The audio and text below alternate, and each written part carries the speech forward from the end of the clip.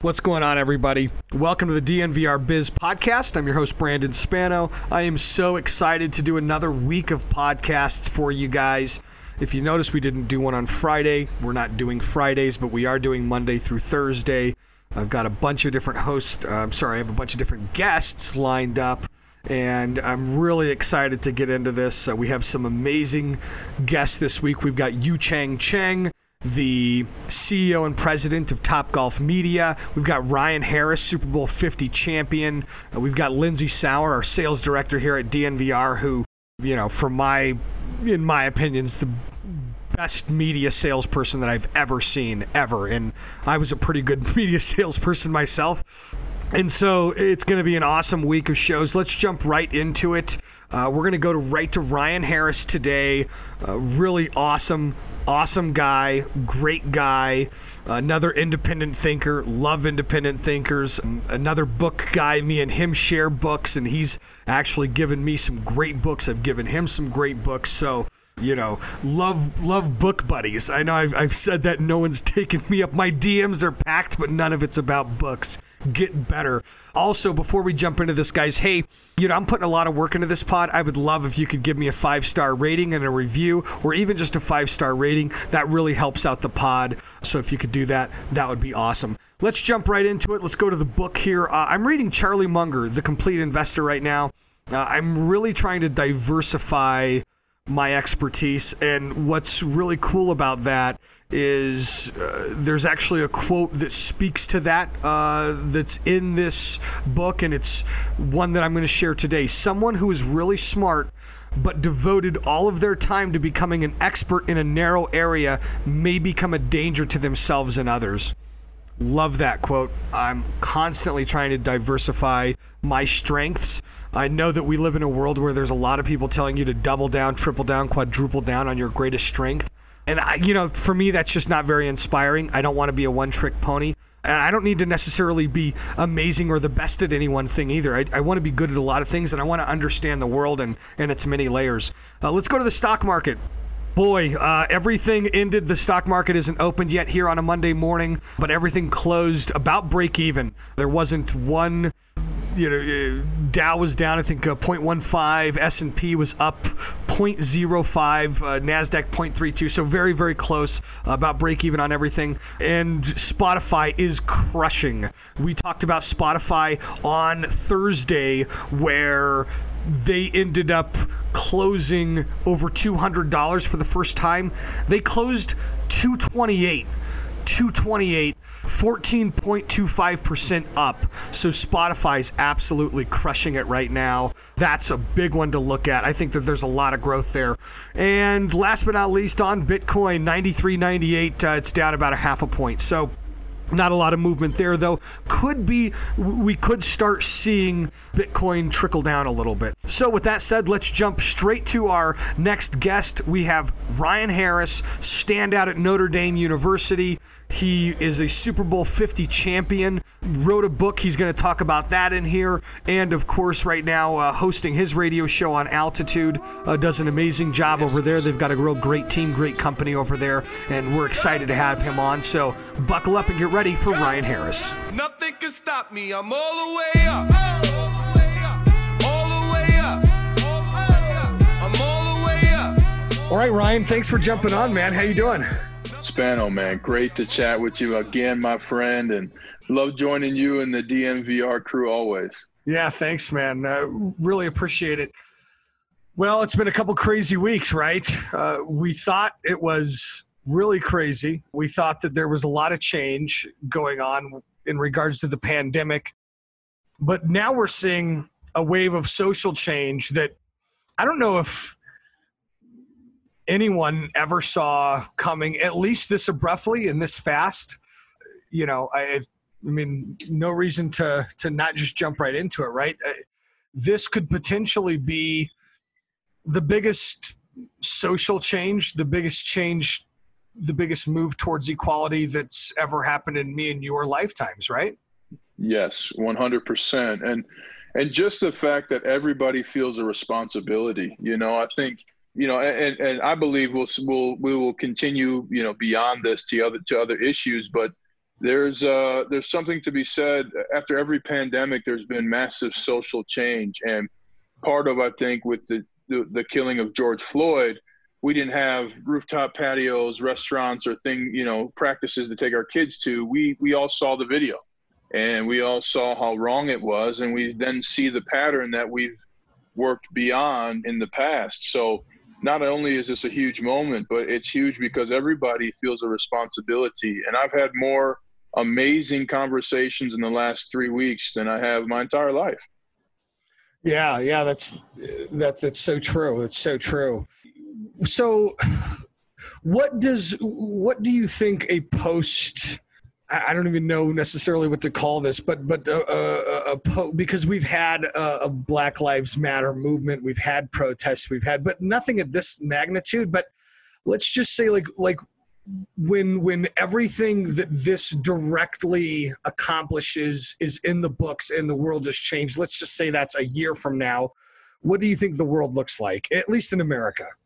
Our judicial system looks different. Here in Denver, Beth McCann, she has the opportunity to not prosecute any nonviolent crimes. And an example I bring up a lot, and I spoke with, Paul Pazin, the chief of police of Denver, and in his presentation to a group of us at the Denver Metro, earlier this year, he said hate crimes, were 58%, had a 58% increase here in Denver. And in addition to the hate crimes, Beth McCann, the attorney, the leading attorney here in Denver, can choose to not prosecute nonviolent crimes. Crimes like if a kid gets caught with, stolen credit cards at a grocery store with $380 worth of food, we're not going to spend $70,000 as taxpayers to send him to prison for 2 to 6 years. $70,000, by the way, being the 2 years. And we're starting to look at crime differently. And the prison that he goes to is probably a privately funded judicial setup.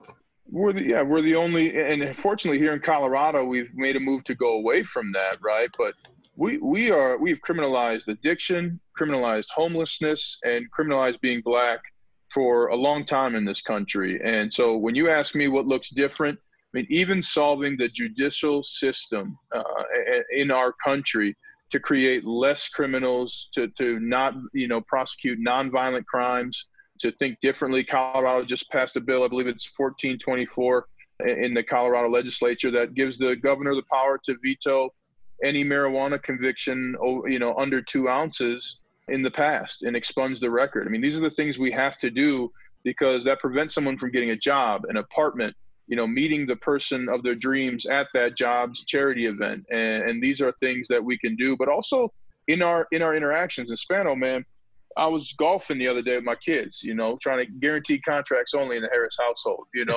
and for the first time in 25 plus years of golfing, I saw 3 groups, all white men, and each of the people made an effort just to come over and say hello from the putting green, from the tee box. And those are the kinds of things, in addition to systemic change, specifically immediately in the judicial system, that's what's going to carry us is seeing each other, saying hello, welcoming each other, and having higher expectations of each other than we do now.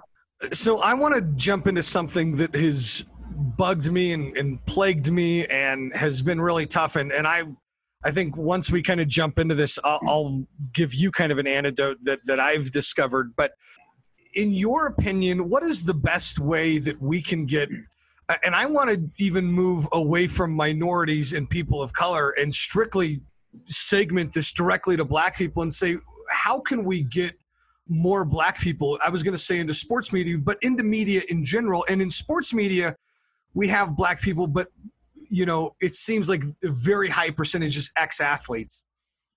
I think that, one of the most frustrating things is that, and this is what I'm hoping that you can speak to, because I certainly can't, and maybe there's a discouragement somewhere in the entry point, but even the hiring pool, we don't have options. So how do we change that? It's funny when I hear that. The Denver Nuggets found their star player in Serbia. Yeah, right. If the Denver Nuggets, to win a championship, are willing to go to Serbia to find a guy who ends up becoming Nikola Jokic, don't tell me we don't have a talent pool. You know, it's going to take new methods. And I've been on multiple conversations with white CEOs. And also part of, and I think in stating, you know, we have a small talent pool or, you know, things like that. I think it's been my experience that people, what they're really saying is, give me a method or two that I can use so that I can increase diversity hiring here. You know, yeah, in Denver, that's super fair. Yeah, you're right. Yeah, and so again, it's not, you know, let's not argue about the talent pool. Let's talk about new methods. You know, one here in Denver, Invisibee, is a company that helps companies create new methods to attract a different workforce, and a lot of that has to do with training ourselves to be open to it. You know, I mean, there are millions, there are thousands of talented individuals in Denver, in Aurora, who you know, who do not look like the corporate America that we've had in the past. And not only do we need this in production and hiring and teaching, but when you add minorities to, and you diversify your workforce, you gain on average 17% increase in new markets, right? I mean, you're going to gain a new perspective that allows you to market whatever the heck you're marketing to a wider range of people in a language that's more inclusive. That alone, whether it's hiring practices or not, is going to make a huge difference in the lives of not only people like me, but the children of people like me, my son, my daughter, and my youngest son. Yeah, you know, one of the biggest, I think for us, it's a little different because we're you know, I think most people have, and now we've obviously grown to, you know, a fairly large company, but, you know, we were brand new, you know, 5 years ago, we launched this, and we were a cash-strapped startup. We had nothing for years.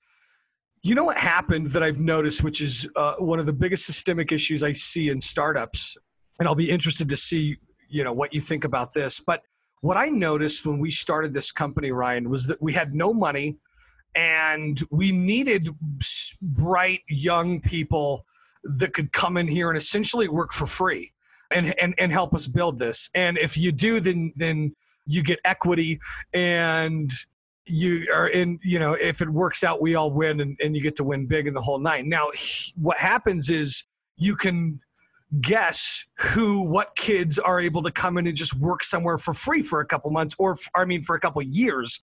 And if not free, $500, $1,000 a month was like, I mean, that was like our pay scale was going up in those early years, was to those levels. They're all essentially affluent white kids that have, you know, some sort of money or some sort of parents that can kind of co-sign off on this while they're building their dreams. A lot of minorities flat out don't have that opportunity, have that option. A lot of inner city kids that are, you know, say even, and we don't even have to go down to poverty level. You just go to simply some guy who or some woman who paid herself through college and she just got out of Metro and she needs a job and she doesn't have people that can pay their bills. And they miss out on an opportunity like this, whereas now we have a staff of people that are in a big company. They all own equity in it because they were able to work in it for free. And I look back at it, and it's not that they didn't earn it, but the systemic issue here, the way that this entire system was built worked against people. And there's, you know, people that could have been great probably in this situation that didn't get that opportunity because they weren't from the right parents. They didn't win the lottery when they were born, you know? Yeah. And to your point, just some numbers behind that, you know, an African-American earns 60 cents to every $1 of, you know, that a white person does. In terms of wealth, African-Americans have only 10 cents to every $1 of white people. And African-Americans are twice as likely to live in poverty. And also, they're as likely to own a home as they were in the 60s with Richard Nixon as president. So there are factors here far beyond, you know, you and your startup at DNVR. Right. Sure.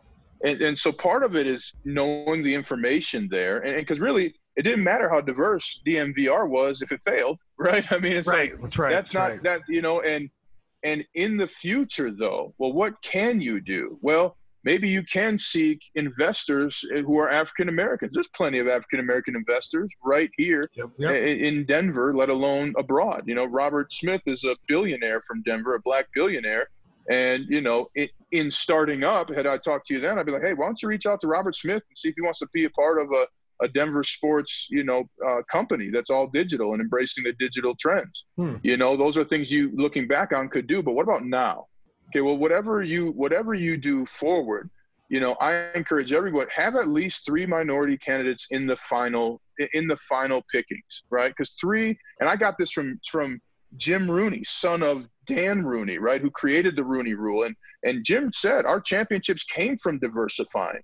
We were the first team to go into historically black colleges and draft players like Mean Joe Green, right? So one of the things they do is they make sure that there are always 3 minority candidates in their final group of people, because he said that 3 makes it normal, right? You get 1 person, okay, that's 1, but 2, now it's all of a sudden when you get 3 people, your job for VP of communications or VP of sales, it takes on there's a different expectation for you and your staff, even in seeing it. I mean, we've all done it. We had somebody we didn't hire but really liked, and maybe down the road, or a friend has another company that they're doing, place them in that. And in that way, you can start to make a change. And hopefully one of those 3 are going to be, a great match. We also have to remember, I mean, we're talking, but the only reason why I'm able to talk to you right now is because not only did I go to Notre Dame, not only did I graduate with 2 degrees in 3.5 years, I played 10 years in the NFL and won a Super Bowl. I'm a unicorn, man. I am Django walking the streets of Denver. And that's what I got to do to be on your podcast. I mean, that's just what this black man has to do. So if you're going to interview a black male or woman, or a Latino male or woman for any role, you're getting the absolute best. You don't think we don't know the stakes, right? I mean, we know walking into an all-white office like I am at Altitude Sports, a company I love, right, and Altitude Radio, I know walking in that I'm going to perform at a high level. It depends more than just my job. I'm changing expectations with my presence. I love that. I actually recorded a pod on Thursday, and it was essentially the pod title. It comes out tomorrow. It was, for those that are listening, we're recording this on Thursday, so I was trying to pull a fast one. I recorded this earlier today for tomorrow's show, but it's immigrant energy, and I pretty much talk about that specifically. And I grew up in an Italian North Denver family, 2nd generation, and I just talk about this kind of, my grandpa lived in the house he was born in. My uncle lived next door in the house since he was 14, kind of a thing. And just every opportunity is big, dressed to impress, this kind of so opposite of old money thing. Yeah. So that really speaks to me. Absolutely. I want to switch gears a little bit and just go into the NFL. And Vic Fangio was on the hot seat a couple weeks ago because he said that there was no racism in the NFL. And to me, when I heard that, I heard an old guy that's been in the NFL a long time that loves football. That's his life, and he's sticking up for the sport he loves. And it obviously rubbed players the wrong way, and especially if you've negotiated a contract or you've seen something that you felt was, inherently racist. This guy was nullifying your feelings, and so we saw people speak out. He obviously came back right away and had to back off of that and apologize. But how did you feel about that? And what did you think he meant? Or did he say exactly what he meant? Like, what was your perception of it, seeing it? Yeah, and I haven't talked to Vic Fangio about it, him and I, but I can tell you, I understood what he was saying. I mean, this is a guy who, when he became the head coach of the Broncos, talked about how he was wearing his only pair of khakis. And I was there at the introductory press conference, and he had safety pins underneath it because that's what was holding up his pants. Like, I hadn't seen that outside of a movie, right? This is a guy who's already said, I'm in the football business, not the business of football. So in Vic Fangio's world, where he's often a minority in defensive meetings and in any kind of team meeting in the NFL, right, being a white male, yeah, racism doesn't exist in his immediate world. He's never released a player or benched a player in the NFL because they're black.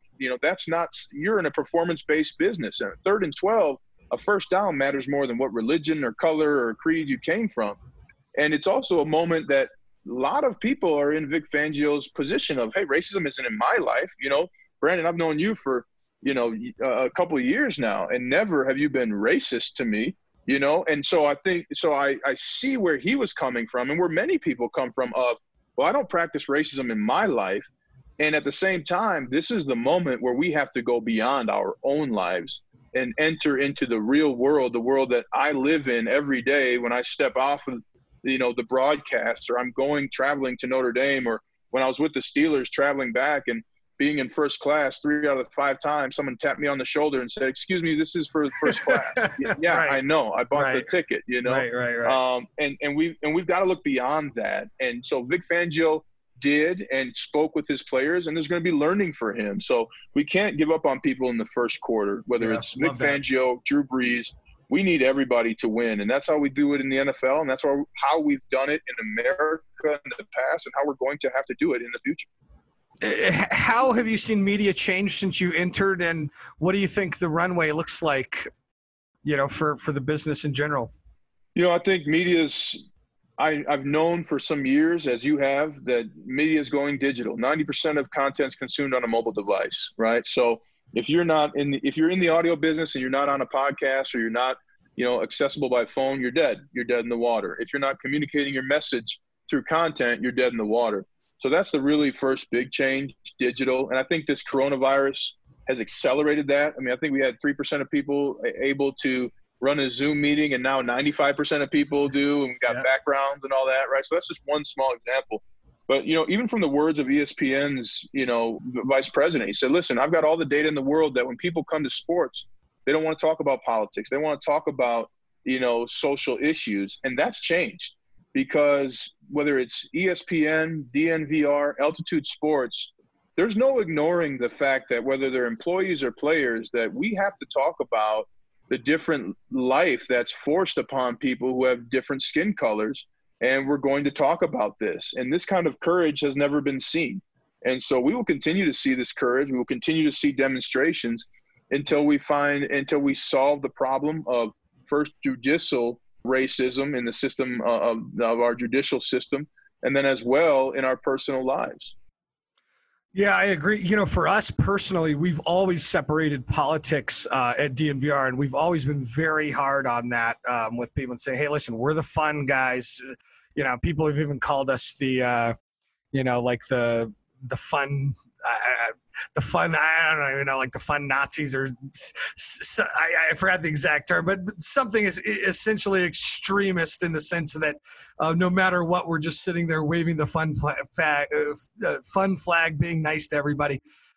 And we really try to make this a place that is about that everybody can come in and listen and be a part of that community.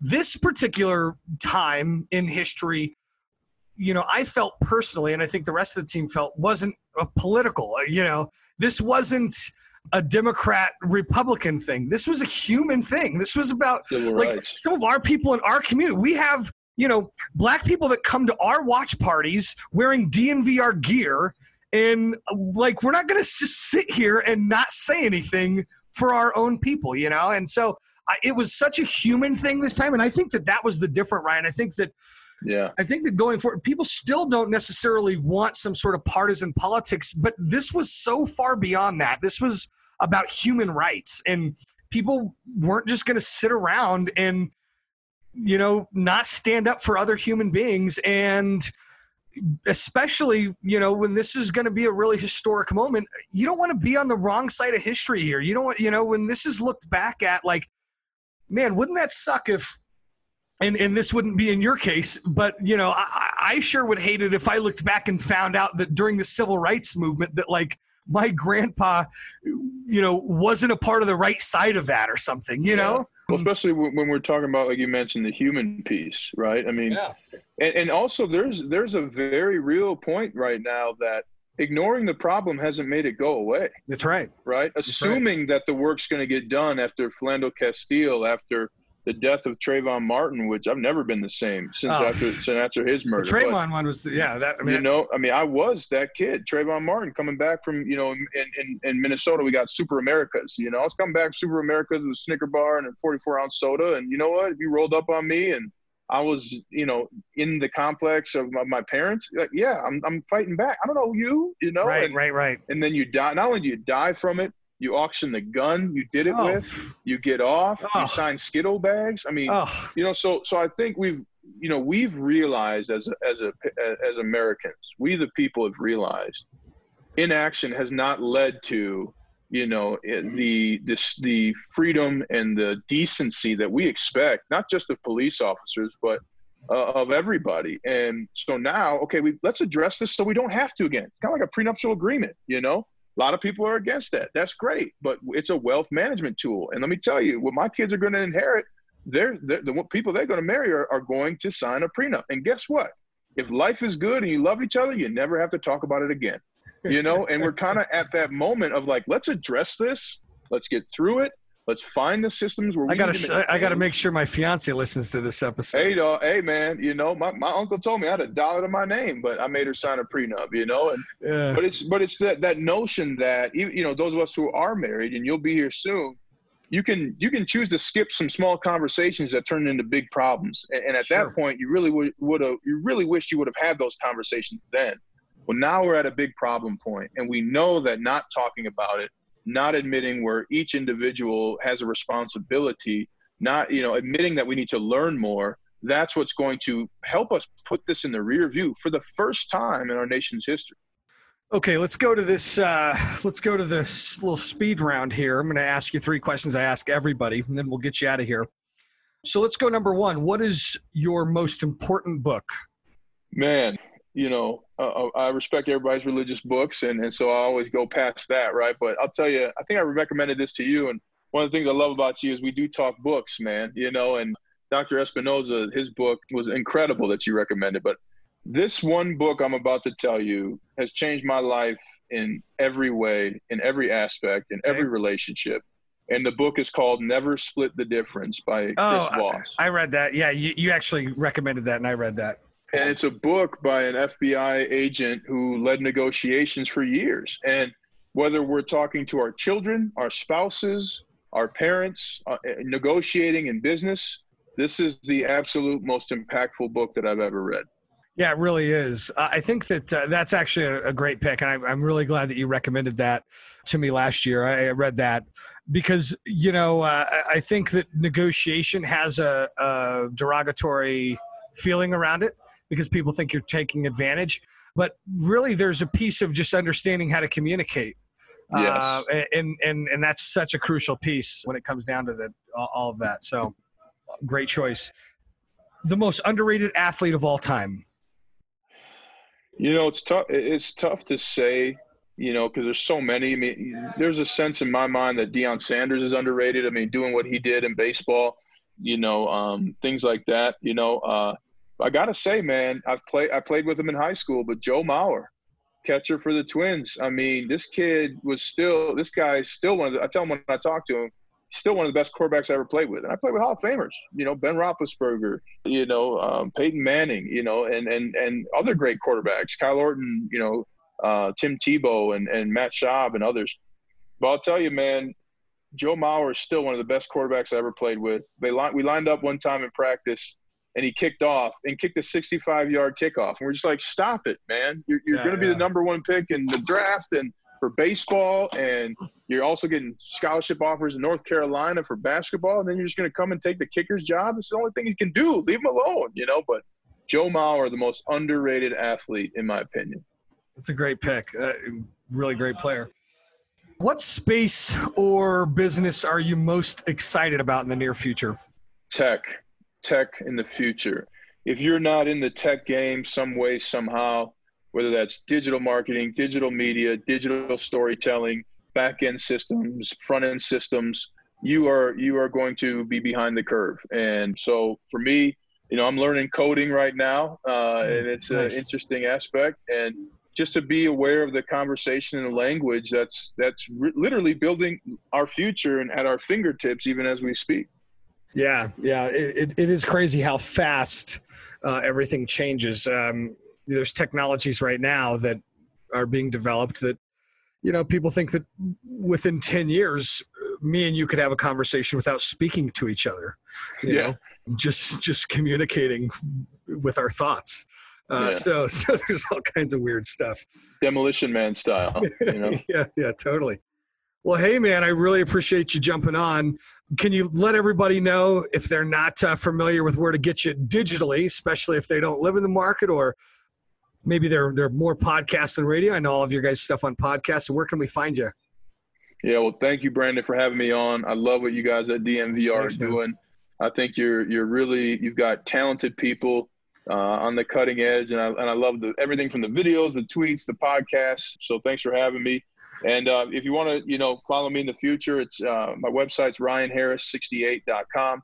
I'm on Instagram at ryanharris_68. And you can also buy my book on Amazon, Mindset for Mastery. Oh, man, we didn't talk about the book? Oh, hey, man, we dropped the ball. There are more important things than some extra toilet paper, man. In the Corona, you can buy my book, and things get tight, you can use it as toilet paper. Are you going to read your book and put it on Amazon? You going to do a voiceover? You going to do an Audible? I had somebody else do it, in the book writing process. I probably read it 7 times. Oh, is it in Audible? It's on Audible. Oh, it is? On Audible. Oh, my God. Dude, how come you have not, you do not market it enough, man. You got to. Hey, it was a bestseller. So, it's just another arrow in the quiver. Oh, I'm terrible. I'll get you a signed copy. I know a guy. Hey, I'm definitely going to listen to that. You know who did a really good job on their book is Devin Still. Yeah. And he read his book too. And it was so real, man. It was, and his story's obviously extremely traumatic, but it was so real. It was awesome. But yeah, man, I can't wait. What's the book title again? Mindset for Mastery. It's available on Amazon.com. Mindset for Mastery. Boom. I do a book quote at the beginning of every podcast for the current book that I'm reading. And nice. I'm on the 4 Agreements right now. Really small book. Really good. Yeah.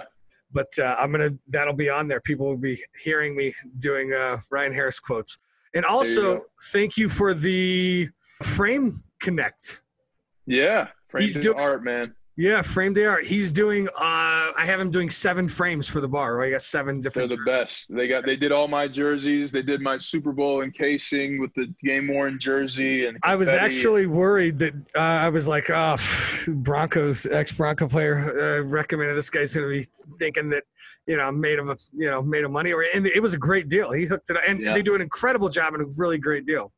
Yeah, they've done all the jerseys in the best spots. Frame the Art on Broadway. You got a little free publicity. You didn't have to pay for it. There you go. Hey, thanks, brother. I really appreciate you coming on, man. Thanks so much. Really, a great community leader here, and look forward to talking to you and seeing you soon, man. Thanks for having a conversation, man. Can't wait to see you, brother. All right. See you later. Peace.